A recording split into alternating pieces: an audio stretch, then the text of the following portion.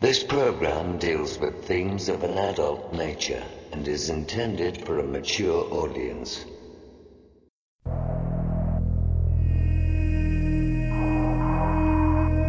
The very word secrecy is repugnant in a free and open society. And we are, as a people, inherently and historically opposed to secret societies, to secret oaths, and to secret proceedings.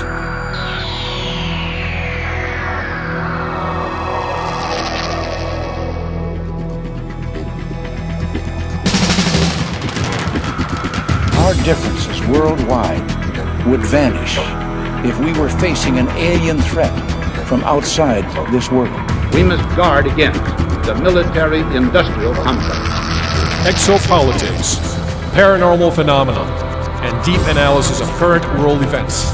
From somewhere in the desert, between Area 51 and Roswell, blasting across the planet, the Manticore Network proudly presents Veritas, because the truth will set you free.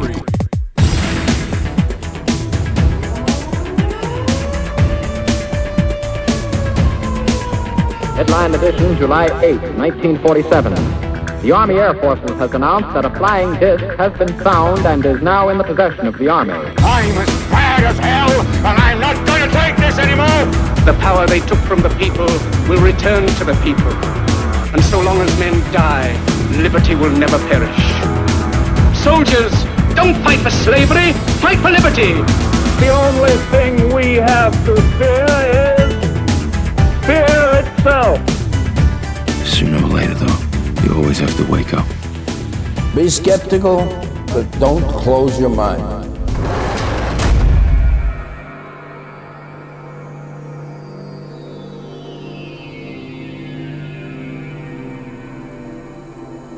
Greetings to everyone around the world, and a warm welcome to another edition of Veritas at VeritasRadio.com. I'm your host, Mel Fabregas, and I sincerely thank you for joining me once again.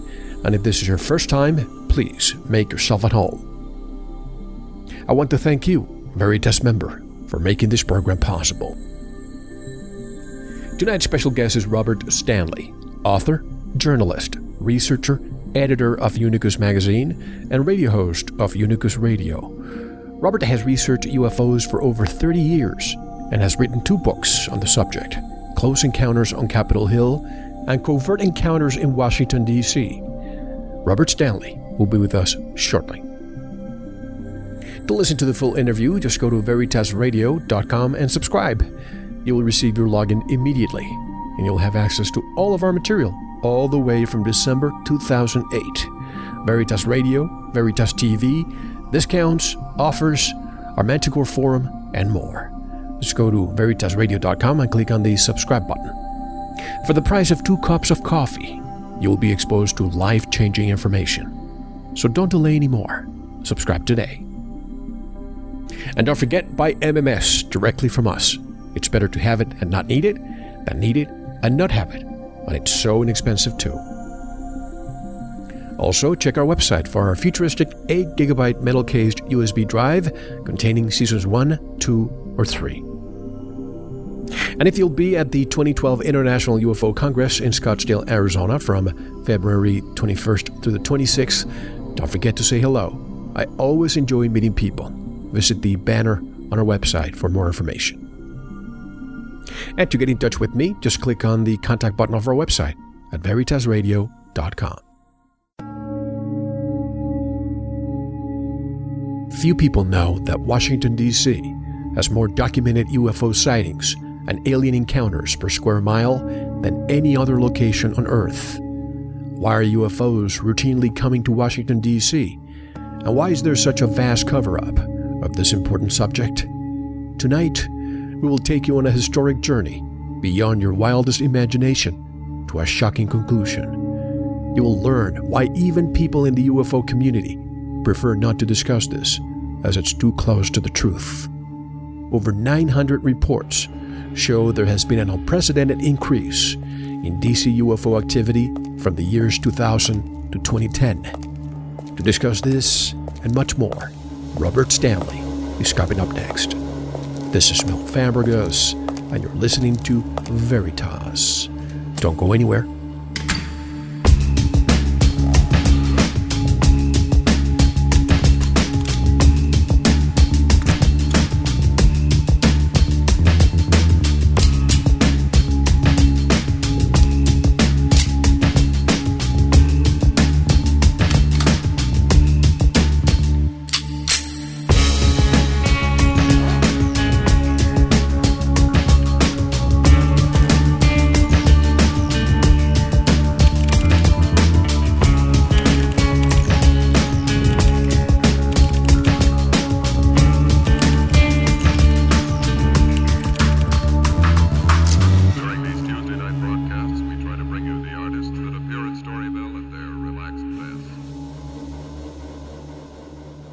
This is Stephen Bassett, and you're listening to The Veritas Show.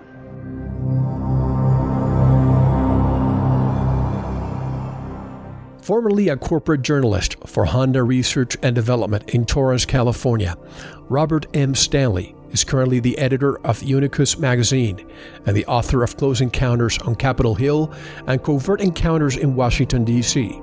He has passionately researched UFOs for over 30 years. In that time, he has interviewed dozens of eyewitnesses and leading experts. His ongoing investigation of UFOs has been featured on international television and radio and in print. Mr. Stanley is a native of Los Angeles, California, and currently resides in the state of Rhode Island. He has traveled to over 50 countries in search of answers to ancient mysteries. And to learn more about Robert Stanley and his work, visit his website at unicusmagazine.com. And directly from Barrington, Rhode Island, I would like to welcome Robert M. Stanley to Veritas. Hello, Mr. Stanley, and welcome to Veritas. How are you? I'm doing well, Mel. Thank you for having me on your show. It's my pleasure. And may I call you Robert? Absolutely. Thank you. Please. And I have to say, Robert, I love it that you also use a Latin word for your project, Unicus, which means unique. So let's give our listeners some Unicus Veritas, or unique truth tonight, okay? Absolutely. Well, first of all, I have to say, as I was telling you offline, you have written 2 fabulous books. They're endorsed by many reputable people. And when I received the books, of course, I always have a level of expectation, but I have to say they blew my mind, because you have compiled so much witness testimony all the way from the 1850s and basically focusing in the Washington, D.C. area alone.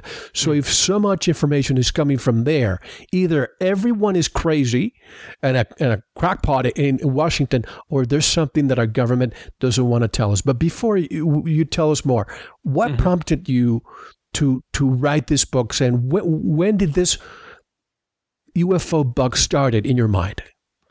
Okay, the last question first would be, my passion with UFOs began when I was a very young child.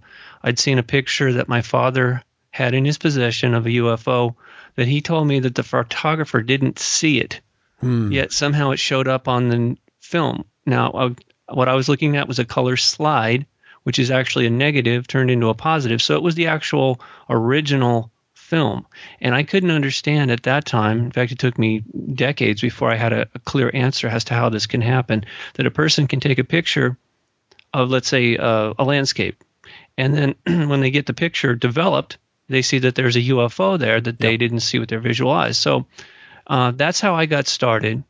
And eventually, during the course of my life, mainly growing up in Malibu and also the Los Angeles area, I did have close encounters of my own.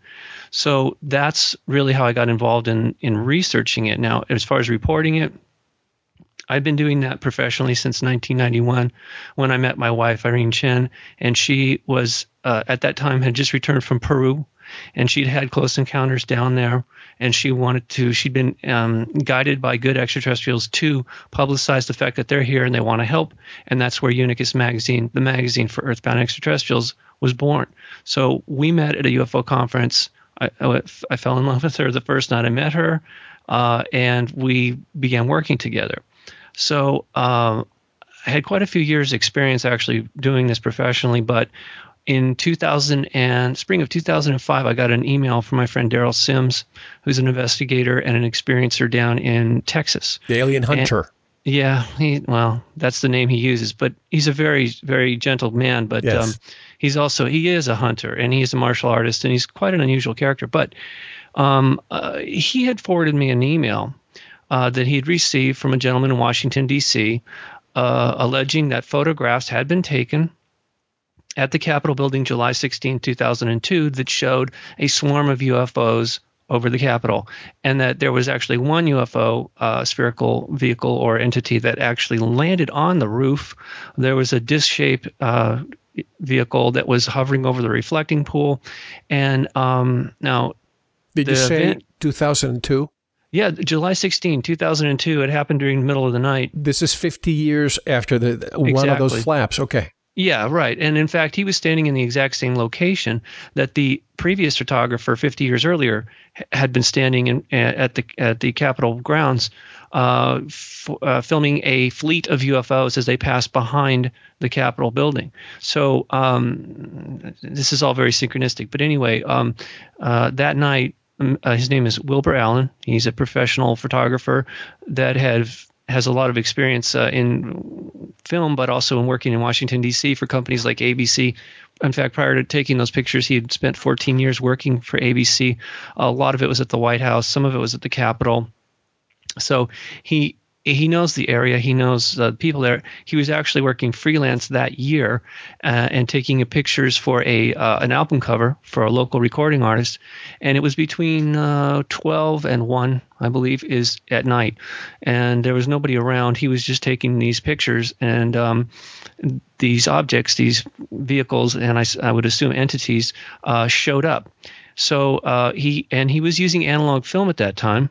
So he actually has the 35 millimeter negative. So when Daryl forwarded me that email and he asked me, because he knows I know something about UFOs, specifically as it relates to photography, he asked me if I thought these were real. And I said, well, there's no way for me to ascertain that from an email, but there was contact information there. So I actually emailed the photographer. He said, well, let's talk about it. So that was over 6 years ago. We're still in contact on the phone and through email, and he's been sharing me even recently. He's taking pictures of objects that we can simply not identify within the prohibited and restricted airspace of Washington, D.C.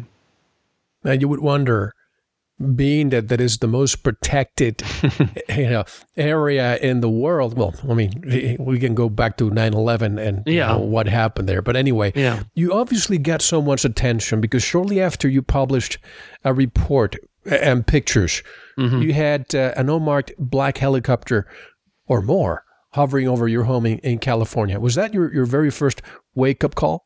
Yeah, and actually it started with the one helicopter, and about a year later I had two very large military. I don't know how they must have been violating some kind of law to do that, because it's just a residential area. I mean, You can't fly that low over people's homes like that.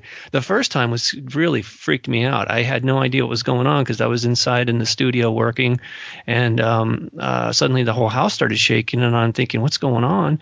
So I went outside, and instead of circling around the house, now they had stopped. They were literally hovering over my driveway. Mm-hmm. I stood there with my mouth open looking at them. I couldn't see inside because it was all tinted windows. Yeah. But I was looking at them going, what are you doing? And at the moment, I didn't even equate it to what I had already published. And it wasn't a book. It was just it was an article that went out over the internet and also in print through Nexus magazine out of Australia. But they are also printed internationally, and they have a very large following on the web. So, see, the thing is, when I tried to originally do the article and verify that these were real photographs based on a real event, I contacted the Capitol Police because Mr. Allen had told me he went to the Capitol Police the day after he had developed the photographs. He said, I went to the Capitol and I filed a police report with the detective division. And I'm like, okay, well, there should be a record of that then. So I tried to get the information. They said, well, we can't give you that information. We're not going to confirm or deny that. So I asked them a few questions, and they were asking me all kinds of questions like, well, who are you? What do you want? What are you going to do with this information? So basically, I put myself on somebody's radar unintentionally. When I did that, I mean, I didn't think I was violating any laws, and I've never been charged with a violation of any laws. But clearly, somebody got very upset that I would be publishing these photographs because it raises all kinds of questions. Look, in the UFO community, the old gag has always been, well, if if they're here, why don't they just land on the White House lawn? That's right. Logistically, it's just down the street. I mean, literally, the White House lawn is just down the street on the mall from the Capitol Hill, where the Capitol building is. So, basically, they landed in Washington, D.C. again. And nobody seems to care about the fact that we have this photographic evidence. And it is evidence. I mean, 35 millimeter film, one of the first things I said to Daryl is, well, he's got negatives, and this guy seems legit. He's got, he sent me some of his background. I've seen his credentials with ABC and stuff. And Daryl says, well, you got to get the negatives analyzed. If he doesn't agree to that, then there's really, don't go any further. So I said, okay. And I spoke to Mr. Allen. He says, okay, but I am not letting these negatives out of my sight. And I said, I understand. That's fine. We just need to agree that some independent party has to analyze these and verify whether or not they've been tampered with. And he said, fine. And so we found a location there in D.C. Mr. Allen went in there. He actually took a tape recorder with him because I'd asked him to do that. And we got, because I wanted to make a transcript of this individual who analyzed the film. He worked at a camera shop right across from the FBI headquarters, where they actually do a lot of work for the FBI. Not that they are part of it. I'm just saying they're a very well established camera shop that has a film lab. So he took it down there. The guy, the film guy, says, "Wow, this is unretouched. Clearly, he put it in, on a light box with a loop," and he looked at it and he says, "No, these are absolutely authentic."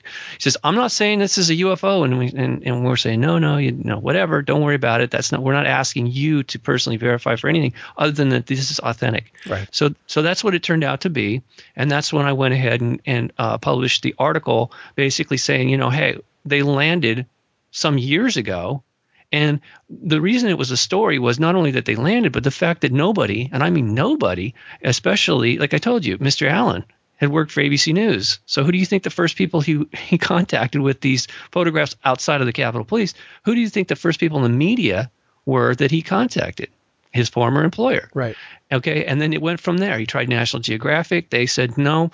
Other mainstream, news media, they all rejected it. So then he started going into the UFO community thinking, well, these guys, it'll be like red meat for them. They'll just eat it up. Not the case. Is that right? Even the UFO community? Yeah, absolutely. To this day, I think a lot of them are either running scared from this story, or they think that somehow that Mr. Allen and I concocted this story for reasons that I still don't quite understand. But people are highly intimidated by the power structure in Washington, D.C., and they also rely on them to be told, what is and what is not real. And so here's what you'd mentioned before.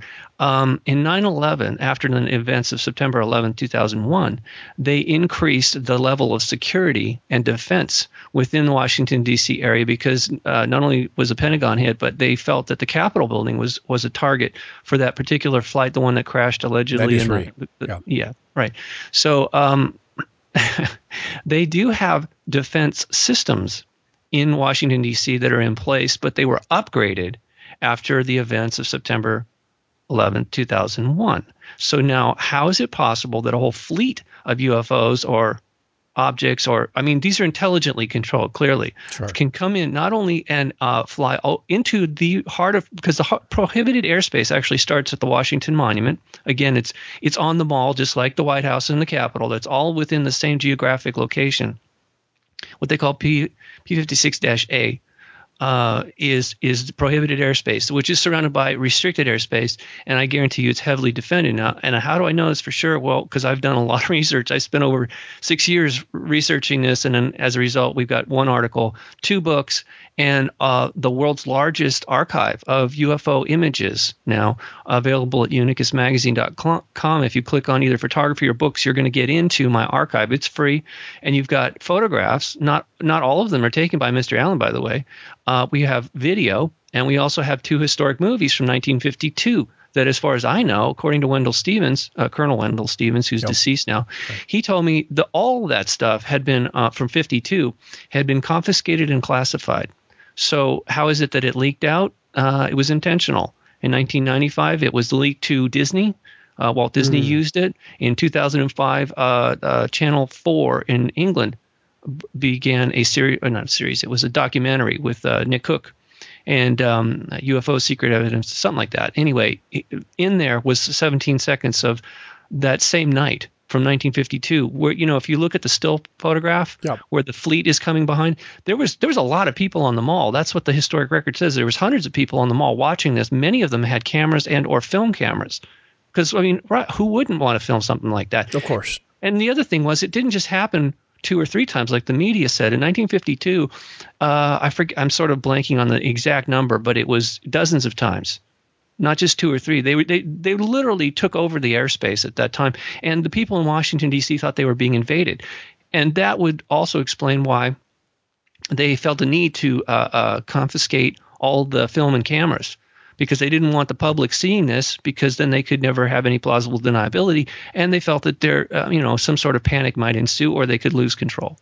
So now back to the security level in 9/11 is key to this thing, because it was upgraded significantly within Washington, D.C., and yet we have a whole fleet of UFOs coming in. And then that was on the 16th. I think it was 10 days later. I believe it was 10 days later that more UFOs came in.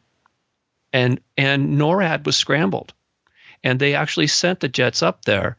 The Air National Guard was sent up to intercept. It was between 2 and 3 in the morning, or maybe it was 1 and 3. Anyway, it was still early in the morning, just like when Mr. Allen took his pictures. And what people were reporting, these spherical objects that were being chased by the military, is exactly what Mr. Allen had caught on film 10 days earlier at the Capitol. So they weren't just backing off. They weren't backing off. They have continued, in fact, to come into that airspace.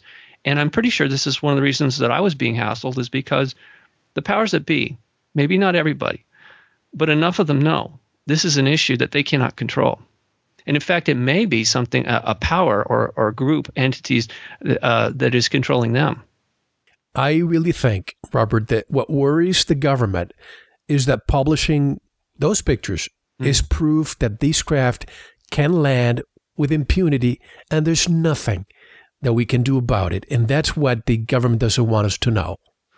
I suppose, again, in the second book, and I didn't even intend to write a first book, actually. It's just because as part of I wrote the article, and I didn't cite any of the other historical accounts, but I felt like I should at least investigate that. And so as I got, 20, 30 reports, and I started looking at them and seeing all the similarities in a timeline, suddenly I was finding more and more and more. The more I looked, the more I found. And that kind of bothered me. I was wondering, wait a minute, how can there be dozens and dozens of these reports from Washington, D.C., and yet nobody seems to pay any attention whatsoever to it?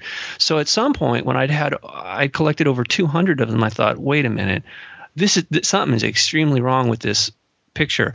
And I began to analyze it and compile this timeline. And it told me that, as someone, I think a statistician, I believe his name is Larry Hatch, I could be wrong now, but he had said he discovered, even through his limited database, that statistically Washington, D.C. had more UFO sightings per square mile than any location on the planet. Right. Based on his limited. Now, I mean, I think he only had maybe not even 100 sightings from 1850 to whatever year he was stopped at. So even after I wrote the first book, people were sending me more stuff. I was finding more stuff, and eventually, just last year, I published a second book. And so not only does it have, I think the first book had 240-something reports. The second book has over 800. And honestly, I think there's a lot more than that. I just haven't been able to access them. They may be classified, or people are just too afraid to come forward. I mean, if you look at the photographs that I've acquired over the years, and the videos and the movies that have been put out there, mainly it's all scattered to the wind. Somehow I've become like a magnet for this information, and it's collecting, and the picture, the story that we're getting now through this work that I've done is one that's quite disturbing. I'm not trying to frighten anyone. I just want to inform them that there's something really wrong in Washington, D.C. I think everybody kind of knows it. Yep. If you're paying any attention at all, you can see that these people go to Washington, D.C. to represent the will of the people. That's their job. That's what they're elected to do, and then they turn around and they don't do it. And you could say, oh, it's power, it's, whatever, it's corruption. No, it's a little deeper than that, because you cannot have alien individual entities covertly penetrating a prohibited space like Washington, D.C., hundreds, if not possibly thousands of times from 1850 to the present. And there not be an agenda there. I mean, they're not just going there to sightsee, is my point. Clearly, there's some unusual things to see there, but this is not what would attract an alien race or alien races to Washington, D.C. repeatedly over many decades. They have to have an agenda, and clearly it's covert. Otherwise, they would have just told us. It always bothers me when people do things in secret. They're usually hiding it because they don't want anybody to know what they're doing. Especially in this land of the free, of transparency, quote unquote. Yeah, well, that's a nice slogan, right? And here's the thing: when I wrote the conclusion, I didn't know exactly what I was going to conclude after all these years of writing, and what I found was actually quite disturbing. For me personally, and I think for us as a nation and us as a people here on this world and possibly beyond, is that the Catholic Church is intimately involved with Washington, D.C., even being the way it is, where it is, and they're as everybody seems to know, that they're also involved in exorcisms, which is dealing with demonic entities, possessing, inhabiting individuals against their will. And the most obvious case of that most people around the world know because of the book and the movie is The Exorcist. Right. Okay, most people don't know, though, that actually occurred in Washington, D.C. to a 13-year-old boy back in 1949 when a lot of the UFO stuff was just starting to become reported. I think actually the numbers were probably very high even early on, but people didn't know what to call them or who to report them to. So my point is that I started to find that this was not an isolated event, that the young boy in Georgetown actually he was not the only one. And what really put it over the top for me was when I found the historical evidence that there was a demon cat living in the sub-basement of the Capitol building. I thought, wait a minute, wait, how can this be? Okay, you don't want to talk about the UFOs coming to D.C., and nobody seems to want to discuss the fact that there's demonic possession going on in D.C. either. And I started thinking, well, if they're the same entities, that would kind of make sense. That they're there covert, they are there covertly, and that they have an agenda, and that is to manipulate us. But I didn't know for what reason up until recently. And unfortunately, I didn't include that in the conclusion of the book because I didn't know it. And it's essentially is to feed off of the negative energy that humans generate when we are being manipulated or in fear or pain, suffering. And there's only a few people in this world that have made that connection. To me, at least, the first time I've ever heard of the word Archon, and this is where you're going with this, right? Yep. Was John Lamb Lash. Yeah. And when I started looking at this and looking at the images, what's his name from Canada, the one who published the Alfred Weber. No, not Alfred Weber. He's also into this, but the man who a lot of people think he's dead. I forgot his name. The one from Canada who published all the secret NASA transmissions. Oh, you know who I'm talking about. Yes, I can't. I'm sorry, I'm blanking on the name. That's fine. I know you mean. That's fine. I just I have it right here somewhere. But anyway, when I saw those amoeba-looking, there we say craft, or even biological entities that behave like craft, I thought, I wonder if there's a correlation between these and those energies that come down to feed off, out of our of people who are dying, people who are suffering, and they're taking life force away from humanity. Is that what you think? Yeah, absolutely. And again, it's Jay Widener has also done a lot of work on this. Oh, yeah, absolutely, Jay. Jim Nichols put out a documentary about it recently. I put a press release out there when I figured it out that the pictures that Trevor Constable had taken, and also the NASA footage of during the tether experiment, that these were all the same entity that Carlos Castanedas and the Toltecs allegedly through Don Juan had told us about. And so I started to make some correlations and analysis that really kind of completed my understanding of what's really going on in Washington, D.C. And what really bothered me, though, was that it didn't begin and end in Washington, D.C. It was something that was not just happening to people of influence in our world. It was happening to just about everybody was vulnerable to these things, because they're typically unseen to the naked eye. Unless you're in a heightened state of awareness or an altered state of consciousness, you wouldn't see these things. They're in a – and this goes back to what I said originally. There are things, there are craft, there are entities that exist just beyond our – vision, our normal range of vision. If you look at the electromagnetic spectrum, we can only see a very narrow slice of the middle of that. Right. And therefore, there's all kinds of things that are just beyond our range of vision and even hearing that exist in our same dimension. And they can act with impunity. And in fact, that was what the photograph showed from July 16th, 2002, that Mr. Allen took at the Capitol. Upon further analysis, what we saw was at least two of the images had wormholes captured on film. And having never seen this before, we didn't even know what we were looking at. The first one was really profound. It was actually the last photograph of the evening. And Stanton Friedman had helped with Mr. Allen a little bit, trying to give him some advice on how to look into the night sky a little bit clearer. And it's really quite simple. If you're looking at a picture of UFOs in a black sky, what we did was simply adjust the contrast and the brightness. That's it. Right. We didn't add anything. We actually reduced the signals of certain frequencies, and that's when we started seeing a fractal pattern of energy that these craft had generated. So essentially, they do warp space. I don't know where they get the energy to do this, because it has to be phenomenally large amount of energy, according to science. What science knows about these, what they call Einstein-Rosen bridges. Some people call them wormholes, stargates. Doesn't matter what you call them. The fact of the matter is that they do exist. They clearly do exist, and it's what allows these craft to pop in and out of controlled airspace at will. And obviously, our aircraft are no match for these things at all. Absolutely. And the name of the Canadian investigator that a lot of people thought was dead is Martin Stubbs, and he's not dead, folks. Okay, he actually contacted him thinking that he was, and he responded. He did get a brain tumor shortly after he published those videos, but he's fine. He's a little bit under the radar, but he's going to be coming back to discuss his findings soon. And just credit to my friend Jim Nichols. He was the one who actually introduced me to the term archons. But you mentioned the Vatican. I always find also a correlation between Washington and the Vatican, of course. But we always think of the Vatican vaults, but we never think of what's under the Capitol. Apparently, there's something under the Capitol too, right?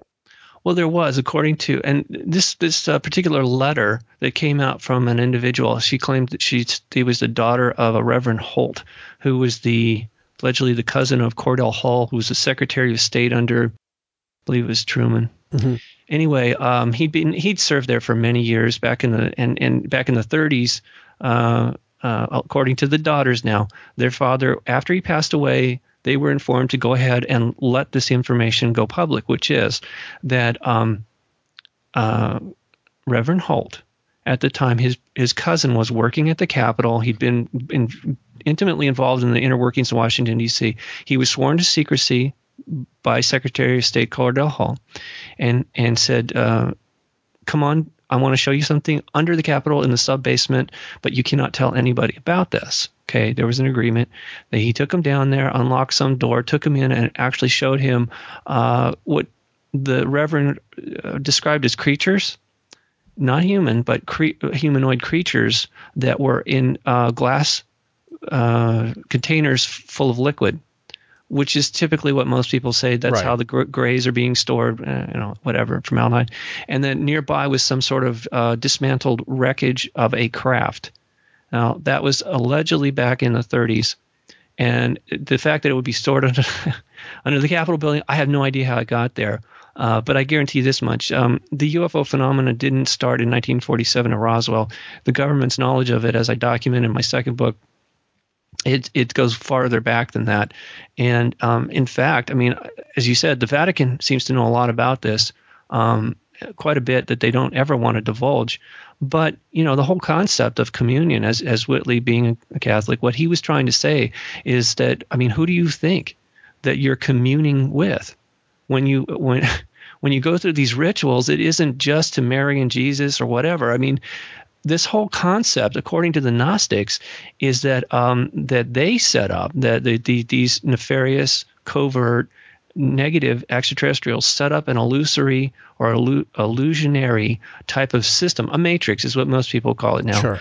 Of illusions that allow us to actually worship them rather than the Creator. We're worshiping these demigods, these demons, who have essentially enslaved us covertly. And they want to keep it that way because, otherwise we would revolt, or we may simply just refuse to produce for them, So they have to remain in the shadows, and they're doing a pretty good job of it. But, yeah, apparently there was something under the Capitol. And here's what I find interesting is in 2002, when that letter came out, that was the same year that the photographs were taken of these things swarming over and even landing on the Capitol. It was also the same year they started construction on the underground visitors Capitol Center. Underground Capitol Visitor Center. Anyway, it's a huge, it's 2/3 the size of the actual Capitol, but it's all underground. That's right. So they dug up, there's just an immense amount of volume of ground. And they went over budget for how many millions? Yeah, and it took them, they went over, it took them longer, cost more money. Well, what were they doing? And in my opinion, there could have been a lot more under the Capitol that they didn't want anybody to know about, or that they couldn't take out to the front door. So they created an underground system that, in order to get these things, these artifacts out of there. Let me just interject for a second. One might think, and I've heard about this not only in the Capitol in Washington, but also in a lot of the state capitals, that they're doing this in case of a catastrophe. They can store their government personnel there. But with all the states being bankrupt, I just don't know how they're getting their money to do all of this. They've been doing this for a long time now. The deep underground military bases is only part of it. The government has something called a continuity of government. Of course. Allows for all kinds of funds to be appropriated without any oversight in order to, what I found out, there's at least 90 underground cities surrounding Washington, D.C. There may actually be one directly under Washington, D.C. There is a tunnel system, absolutely, or a series of tunnel systems that are modern, that the Obama administration released a sanitized version of a map that connects all the major buildings to this tunnel system. Some of it has railway in it. Others, I don't know what the conveyances systems are because I don't think they're down there riding bicycles or walking. They certainly have other probably high-speed systems that allow them to transport themselves. But there's also what I found quite fascinating was even before the city was built, some of the early settlers there, Catholic, had found an underground tunnel system. Allegedly. I have to say that. It was allegedly reported that Pierre L'Enfant had actually been taken in there by one of the wealthy landowners there. His last name was Burns. And what's really weird is I looked at an old map and it says there Burns Discovery, but it doesn't say what the discovery was. And it happens to be in this same location. It's a very small geographic area, but it's possible. What I'm trying to say is, according to the historical record, is that it's possible there was some sort of ancient Atlantean or other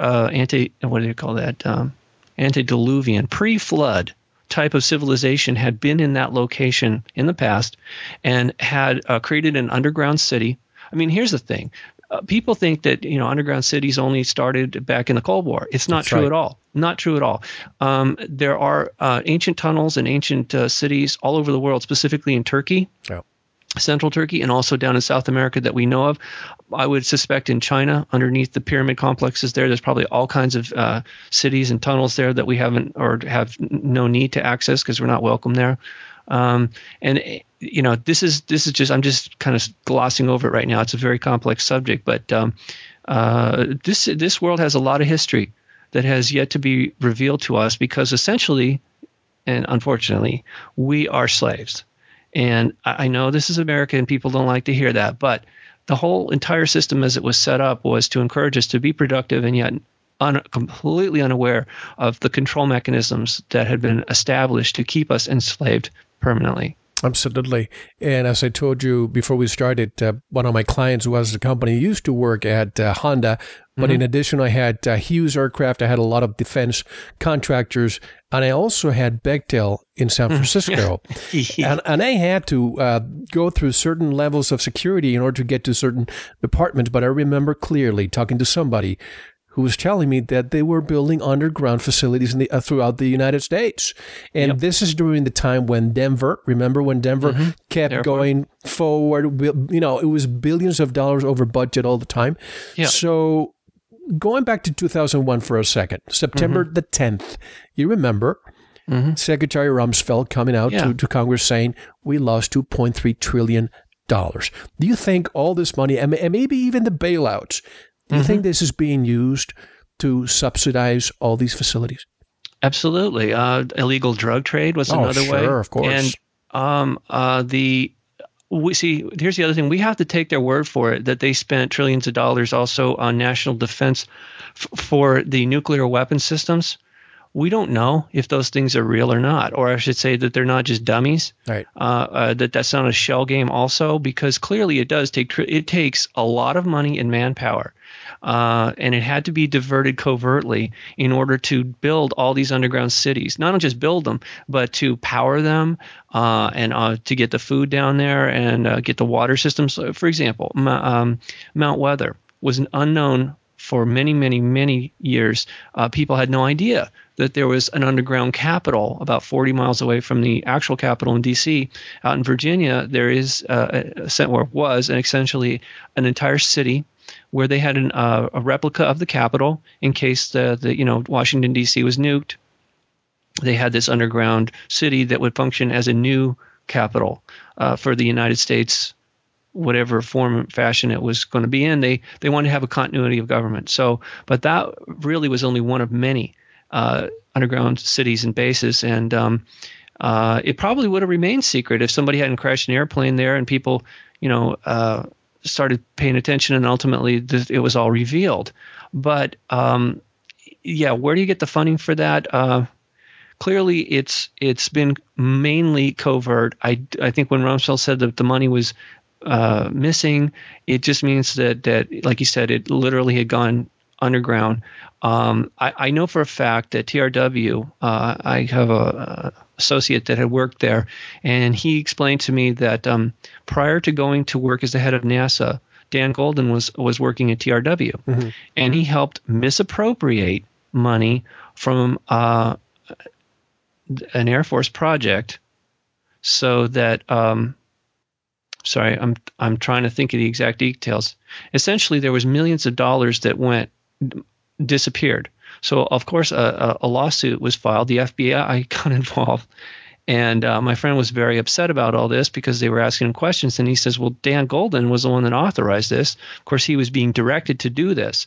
Now, there was a court case brought in Los Angeles against TRW for making, I think it was something like $60-something million.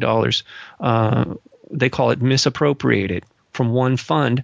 And they wanted to know where the money went. Well, the court records were sealed, so I couldn't find out, even though I was being given instructions that this was happening. It's probably better that I didn't know. Right. But I can tell you it took me many years, and coincidentally I found out what they were doing was taking money from one project and putting it into an ultra-covert system of satellites that were being launched mainly on the space shuttle. And these were offensive in the sense that they were for cyber warfare and considered to be a key to the future. And they could not be admitted to their existence because they violate all kinds of law and would have really ticked off even our allies. And so rather than being prosecuted, Dan Golden was promoted to the head of NASA shortly after that little debacle at TRW. And that's basically how it works. I mean, there's a lot of things that we see in the news are just completely nonsense. It's just part of the propaganda to cover up what they're really doing behind the scenes. Of course, if anybody believes what they watch in the news, I have a bridge to nowhere to sell them. But this misdirection, if we could call it a funds, it reminds me of Gary McKinnon, the British hacker. Yeah. When he mentioned two supposed vessels from the United States, the USS Roscoe Hillenkotter and the USS Curtis LeMay. Those are nowhere to be found in the Navy. Right. Those could be actually flying over us. Do you think this could also be going to the secret space program? Yeah. Look, here's the thing. Anything's possible. I mean, and if you really had evidence of something like this, you would never present it publicly, because first of all, the media would not, even if they did report it, they would immediately attack you or ridicule you. And if it was really truly sensitive enough material, you would end up dead, right, or disappeared. I mean, that's just the way it works. I mean, it's really pathetic that this world has to operate this way. I mean, we're not tapping into our true potential, but I do think that's all coming to it's going to shift. I do see a shift coming. I know there are good ETs that are very concerned about us, as I report in the second book, Covert Encounters in Washington, D.C., that there's been times when good ETs have approached the Pentagon and the White House and tried to assist us, but ultimately their assistance was rejected. Mainly because, and I didn't understand it at the time, but now looking back on it, it has to be because the negatives are covertly controlling everything, including key individuals within the political and military system. And I'm so glad that you mentioned this in your books, that I realized some of the occupants of UFOs, you say this, I realized that some of the occupants of UFOs are hostile while others are not. Right. Now, that's such a sensible statement, Robert, because why do I say this? Because some say they're all benevolent, others say they're all malevolent. I'm in the middle, just like you. There's good and bad everywhere. We just have to be cautious. That's all. Discernment, yes, would do a lot of good. But, denying that they even exist is not helping us at all. It's actually assisting the bad guys to continue their covert behavior. And the other problem is that the reason the good guys can't simply just land and talk to us is because they're being prohibited from doing so by the bad guys that are here running the show. I mean, it's the last thing they want is for the public to suddenly see, here's an extraterrestrial, here's how they live, here's how they transport, here's their medical, they have a different economy. People will want to emulate that. They would start asking questions, how long have you known about this? Why can't we, have this kind of system? I mean, everything would unravel. Honestly, it is the ultimate Rosetta Stone. If you want to understand the mother of all conspiracies, it's Washington, D.C., the Vatican, the covert relationship with these negative extraterrestrials that, in my opinion, probably goes directly to the heart of the Orion Empire. And a lot of people talk about that. But it is an empire. It's sort of like in Star Wars that, you have the empire, you have these rebels fighting against it. But you also have, in my estimation, a federation of free worlds that do communicate with each other and assist each other to remain free.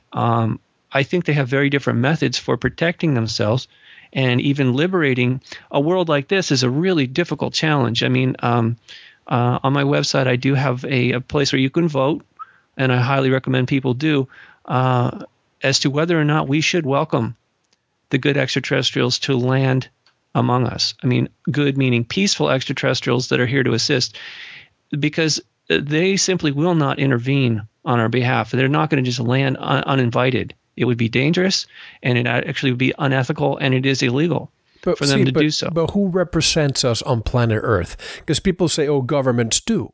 But I bet you the majority of the people would be in favor of this happening if truly they were here to help and unshackle the entire planet. Clearly, and that's why the powers that be do not want us to have a dialogue with the good extraterrestrials. So when I asked some of the good ETs that I've been in touch with over the years, you have?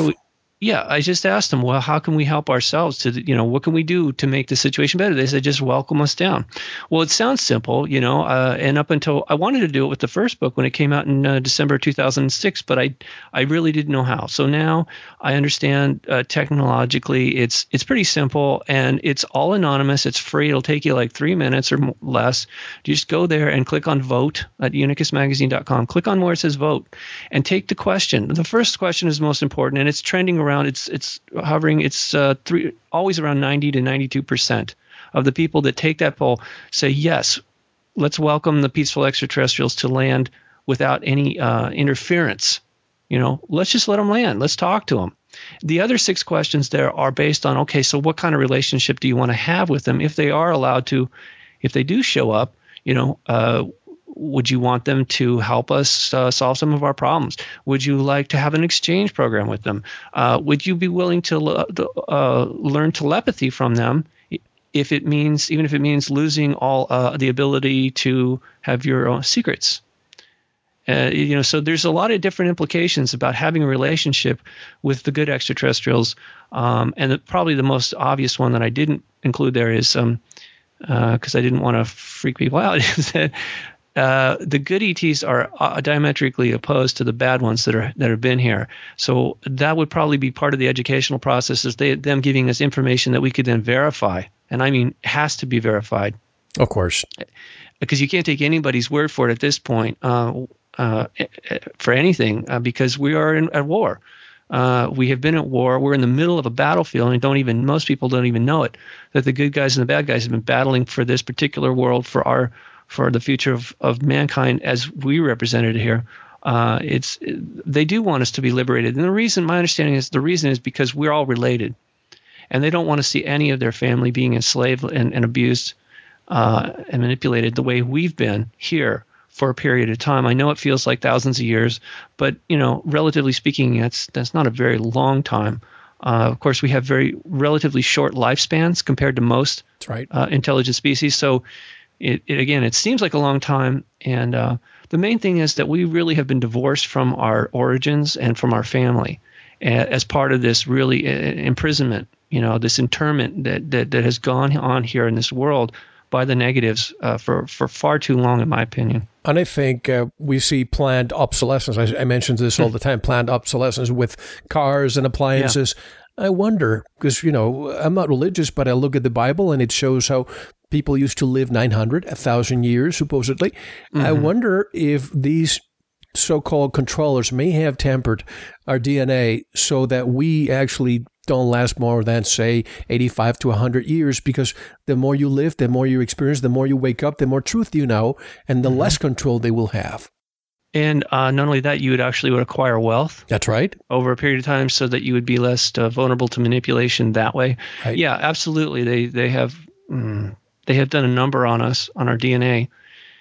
And this other thing that you'd mentioned, that particular, when we call them archons, all that's a Greek term. It means Lord or ruler. And that's what they do to us. They rule us and lord over us covertly. And they feed off of us. They control all the resources and all the people on this planet in secret. And they've been very efficient at doing that. But like I say, I think I see that unraveling now quite rapidly, and it's going to be a shock for a lot of people. Really, it's going to be very much a rude awakening, I think, as this time moves forward for us. A lot of things will be revealed, and I don't think the powers that be. I believe they got a message in 1917, the prophecies from Fatima in Portugal, the so-called miracle of the sun. I believe that the church was given a direct message from the good ETs that, look, we're only going to tolerate this for so long. If you're not willing to do what's right, and the people are unwilling to stand up to you and ask for assistance, then we will literally be forced to take action against you. To level the playing field, or at least take you out of. In other words, we have to remove you because you're so harmful. You're doing so much harm to this world and these people that it simply can't be permitted. So, and it's so contradictory to me when and this is true as per the statistician that you spoke to regarding all the sightings that we see that are disproportionate, and we see so many more in Washington, D.C. You would expect it to be the opposite, that you'd find them more elsewhere, not in Washington, D.C. being the most protected area in the world, which to me says one thing: power. That these people are working in collusion with our leaders, and perhaps they're doing it covertly for control purposes only. Yeah, I didn't want to come to that conclusion, but the more I analyzed the information that is available, I just couldn't deny this. And I knew that by publishing the second book, in the conclusion, the way I essentially what I said was that the leaders of our world are being controlled, manipulated by demonic entities, and that this is something that is well known to the Vatican and has been known even before there was a Washington, D.C. They called them Legion for a reason. They know that there's a hierarchy of these archons, and that the chief exorcist for the Vatican has recently come out and said, the Vatican is being manipulated by this same force, that exorcisms are on the rise, and that these demonic entities have actually penetrated the heart of the Vatican. I don't know when that occurred, but clearly it has occurred. So London, Washington, D.C., and the Vatican are the trilogy of darkness here on this world, and they're fortresses where they have established it's a world order. They talk about the new world order. I don't see how it's any different than the one that currently exists, other than that they may actually have to be a little more open about what they're up to. But I know that that's going to cause problems for them, and they know it too. They cannot come out openly and say, this is who we are, this is what we do, and you're basically our property. Charles Fort was one of the early paranormal researchers, and he was basing it all on newspaper articles. And he came to the conclusion that we were someone's property. And I'm sure he was very unhappy when he came to that conclusion, but it was based on just, so much empirical evidence that was being published by various people around the world as to, these phenomena. He could only come to the conclusion that there was another life form or group of life forms that were here and essentially treating us like cattle. Absolutely. And I think also that they continue passing information out saying that we need a new world order. And we heard George H.W. Bush in September 11th, 1990, saying we need a new world order. 11 years to the day, we got September 11th, 2001. But, we have the City of London with finance, Washington, D.C. with the military, and Vatican City with religion. I think the new world order has been here for quite some time, and we just don't seem to see it. All countries, all currency is just an illusion. The voting booth is an illusion. Democracy is an illusion. I mean, look at us. We're the biggest capitalist country in the world, yet we are borrowing from the biggest communist country in the world, China. It doesn't make any sense. Well, we don't borrow all our money. We print a lot of it. That's true. That's based true. on some crazy agreement that says that we're the global reserve currency. That's right. And I don't know what that is really based on. I know the Bretton Woods agreement, but I still don't quite understand why that was.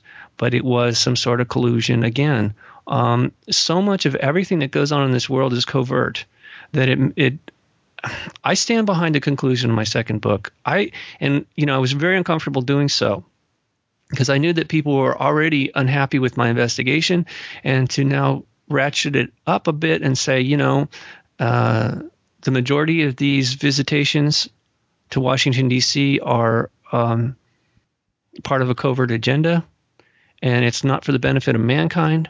That's a pretty unpopular thing to say.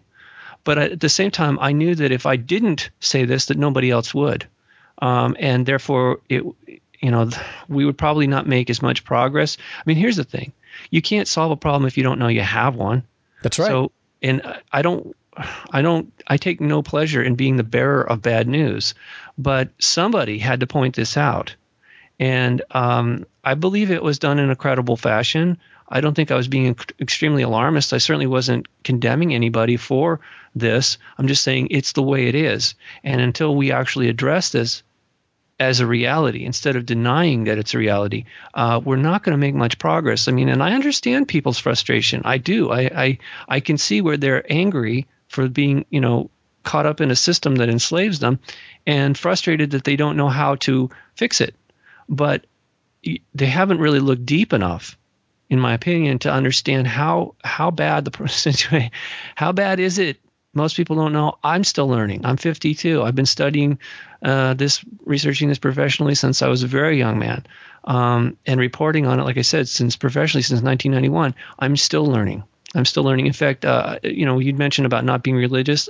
Neither am I, but that doesn't mean I don't believe in God. I just don't believe in religion because it has actually been so detrimental to mankind. And so just the other day, I came across something called deism. Now, I knew that a lot of the founding fathers and the pamphleteer Thomas Paine, they called themselves deists. That's right. I really didn't know what that meant until I came across it yesterday. I was preparing for another show I'm going to do this evening on my own radio show, the Unicus Radio Hour, about the pagan origins of the Bible. So I'm looking, I guess I really didn't understand. So I find it fascinating that this is a country now here where they say that, separation of powers, church and state and all that stuff, to some extent, you have freedom of religion, freedom for religion. I forget exactly what the wording's for. Most people say they would, freedom of religion. Of religion, yes. Right. Here that you're free to choose which religion as opposed to being dictated to you. But the truth is that the entire system is based on Roman Catholic law. The entire court system is based on Roman Catholic law. This is the other thing people don't understand, and what I didn't understand until recently is that the Vatican is not just a church. It's a global institution, and it enforces laws, because it actually grew from the Roman Empire, and then when the Roman Empire fell, it resurrected itself as the Holy Roman Empire, and after it adopted Christianity as its new religion, Jove of Jupiter was now replaced by Jehovah. That's right. It was pretty seamless, and one of the, tying it back to Washington D.C., that the seven hills of Rome, on one of the seven hills there in Rome, was the Capitolium, where they would worship Jupiter not as a planet but as a man. He was a man sitting on a throne. At least that's what the statues portrayed him as. Now, what does that mean? Was he from Jupiter? Did he have a base on Jupiter, maybe on one of the moons? And he was always flanked by his wife and sister. So was he a polygamist, or was he, adulterer? What was his deal? But the senators would actually, now, and this is confusing to me too, the senators would go to the Capitolium to have conversations or some communications with Jove, a man god. And this is how they were actually administrating the entire country, which was more than a country. It was an empire. Yeah. Or was it an extension of an Orion empire? Maybe that's the real issue they really don't want to open their archives to, is that these guys are just frontmen for a much larger empire. I recently had, you may know who Dolores Cannon is, but I had her on the show, and we were talking about our mutual visits to the Vatican, and she said she was recently there once again, and she took a tour with this very, very unique tour guide that knows everything there. And he was telling her that she was saying, why is it so many Egyptian hieroglyphs and so many artifacts here? And the man said, oh, you see that mural over there? You see a man with a baby in a barn? Well, that's the depiction of Mary and Jesus that the Catholics are using. But that really never happened. We just wanted to put it in the Bible to make it a little more palatable, more readable. Yeah. And he says the Pope knows about it. Everybody in the Vatican knows about it, but they can't tell the public. So if that's one of them, imagine what other lies they're telling us. And I grew up a Roman Catholic, and that's why I'm so disappointed with all the lies. Yeah, I figured, yes, coming from Puerto Rico, I imagine you would. I kind of figured you would have grown up Roman Catholic like most people. And, here's the thing. I was not born into that system, but I understand it completely. I've studied comparative religion for many years. But like I said, until yesterday, I didn't understand that I would actually have to define myself as a deist. I just didn't know that. And again, part of this process was by studying Roman Catholicism and what it has become as a global body of governance, that they do have their own military and finance, and that they've really, it's not just a religion, okay? It is an empire. That's what I'm trying to help people see. I know it's kind of difficult to do this over the radio, but there's a series of articles or links that I have on my website. If you click at the top where it says Know Thyself, you'll be given access to free information there that I would hope helps you to understand who you are, because you're not here individually. You're part of a collective, and there's a tremendous amount of corruption and within this system, and there's also a lot of information that has been withheld from us about who we are and what we are. And the most beautiful thing I can offer to anybody listening is that we do not have a soul. We are a soul that has a body. And we're temporarily occupying a physical form here for the experience. We're here to evolve. And unfortunately, that whole system, that process has been interrupted by some fallen entities. That's right. Fallen meaning that they have turned away from the light, because light is energy, is consciousness. And this is the other thing, the other lie that they have put upon us into our consciousness, is that we are somehow just a random thing that emerged, that there is no intelligence involved, that everything's just matter and energy. That doesn't, and Einstein said, well, energy and matter, same thing. Yeah, well, where's it coming from? Well, we don't know, but we can't create it and we can't destroy it, so therefore it must be an entity, a God, the God. Okay, that's good, but how did he do it? How does God create? And it turns out in the newly emerged science of digital physics, at least that's what they're calling it, it's new to us, it's very ancient. But what it shows demonstrates clearly, this model actually fits, is that consciousness is digital. It can be any size, but consciousness is the highest frequency. If you take it down a notch, that same frequency, now you take it down and lower the frequency, it becomes now what we call energy. You lower the frequency again of that same thing, it is now matter. But it's always consciousness, and that's how come that would explain why everything has codes written into it. In other words, it can constantly communicate with itself, and there's higher orders of communication and processing going on. But just like you have hardware and software, these things are different. Think about it. Your hardware is a lower frequency vibration, but it's still made of the same stuff. The code is probably the highest form, because it's without it, there is no programming. But then there's the electricity. So you've got, I'm sort of jumping around there, but you've actually got, again, the three levels of, consciousness, energy, and matter all being involved in a computer. Otherwise, without, you take one of those out of there and the system doesn't work. It's the same way with this, who we are and what we are. And I mention it because it's really not that complex. But it's extremely liberating, as they say, the old saying, the truth would set you free. Yeah. And this is they don't want us to be free, and that's why they don't give us access to the truth. Or when you do see it, it's so off in a corner or ridiculed that most people just dismiss it. But it's an illusion of freedom. Yes, well, clearly, because we labor, we produce, we're more productive for them when we labor under the illusion of freedom and individuality here. Not just America, but this world. We've been so conditioned to believe that we're somehow separate and alone, and that God is something out there.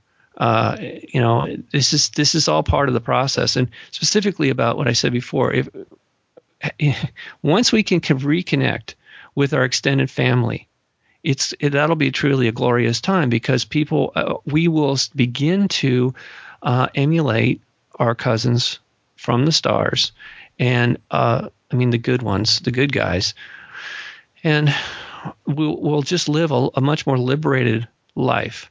It won't be so predatory. and there won't be the same amount of cruelty. Competitions can still exist, but not with all the cruelty, not with all the corruption. That's right. And what I always say, slavery was never abolished. It was transformed into the 9-to-5 matrix. It's all production, consumption, and pleasure. And to that we can add debt. But we have to take our one and only intermission. But I have to mention one thing, because you also had a second wake-up call that I'd like to learn more when we come back. But speaking of the unmarked black helicopters hovering, I've had so many people contact me with the same situation. And of course, we don't want to believe, we want to know. So I had the same experience. I went to the East City James Gilliland's ranch for the last 2 years. And last June, I believe, at 1:30 in the morning, I was awoken, and everybody who was there awoken at 1:30 in the morning. There was a Chinook helicopter over us hovering for over 10 minutes. And this thing must have been a couple 100 feet over our heads. And this should be absolutely illegal. And the question I have for you, do they think that they're getting us scared with this? I mean, unless they're pointing a missile to us, what are they doing? Because I didn't feel fear at all. I'm not sure what kind of equipment they have on board, but I assume that it has something to do with scanning technology, and that is almost like science fiction. I that's my understanding about it. I can't prove that, but I've had a lot of conversations with people about it. It's not illegal because they're operating under laws that are not on the books. Right. Of course. It serves a purpose that is beyond what we would understand. Again, for the world order. Just like chemtrails. Yeah, but we're considered criminals, but we can't be incarcerated because then they would have to charge us publicly. Right. So there's other ways that they can ritually imprison us and put like barriers around us. Well, but now, Robert, they have the new NDAA, the National Defense Authorization Act, that allows anybody to come, the military, to pick you up, and you don't have any right to an attorney anymore. That all transpired recently. You're right. That's right. But tell us how to get in touch with all these. By the way, folks, if you don't have these books from Robert Stanley, you're missing out. I mean, they really blew my mind. The amount of information ranging from the 1850s. So one thing I want to discuss with you when we come back is the poster boy of the UFO community is always Roswell, 1947. Yeah. But we have to go back to the 1800s and maybe even hundreds or thousands of years when there's historical records out there that show that we have been visited for so long. But tell us how to get in touch with your books, your radio program, your website. It's all available at unicusmagazine.com, UNICUS magazine.com. And my books and the radio show, photography, music. I got a lot of stuff there for free. I think you'll find it quite entertaining and educational. And we also have links on our website. I have the pleasure here to be with Robert Stanley, and there's so much more to discuss when we come back from the break. This is Mel Fabregas, and you're listening to Veritas. Don't go anywhere. Thank you very much for listening. We'll continue this interview with our special guest in our members section. If you're not a member, just go to our website, veritasradio.com, and click on the subscribe link to listen to the rest. We'll take a short intermission, listen to some music, and I'll see you in the members section. Enjoy.